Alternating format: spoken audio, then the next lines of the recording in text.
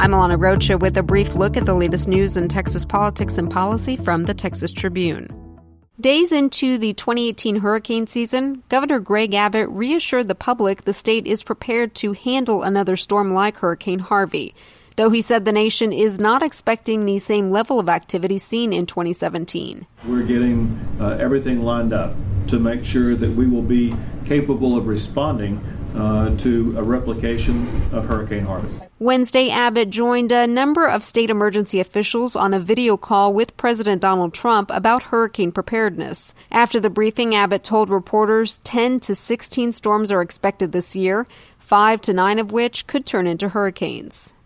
School districts in counties hit hard by Hurricane Harvey now know how the Texas Education Agency plans to decide who will be exempt from state ratings. Education Commissioner Mike Morath said Wednesday that schools must meet at least one of a list of criteria to be considered for the waiver, like if the school had 10% or more of its enrolled students displaced or homeless due to the storm, 10% or more of its teachers homeless, or the school closed for 10 or more class days post-Harvey. Schools impacted by Harvey that are set to receive failing state ratings this year, based largely on standardized tests, will instead get a waiver or a non-rated label if they meet Morath's criteria. The race between Republican U.S. Senator Ted Cruz and his Democratic challenger Congressman Beto O'Rourke is getting personal.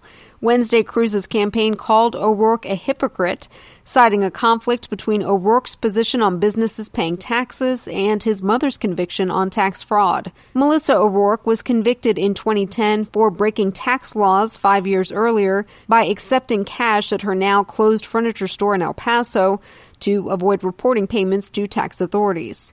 O'Rourke told the El Paso Times Wednesday that the store made a mistake and the issue was resolved. Texans looking to store their precious metals in a publicly backed, secure vault can now do so close to home, as the first state-run gold depository in the country opened for business in Austin Wednesday. Start your day with the latest on the Texas Bullion Depository and other golden nuggets of news by signing up for The Brief at texastribune.org/subscribe. I'm Alana Rocha with the Texas Tribune. You've been briefed. The Brief is presented by Texas Municipal League. The Texas Municipal League is 1,150 plus cities, building safer communities and a stronger economy.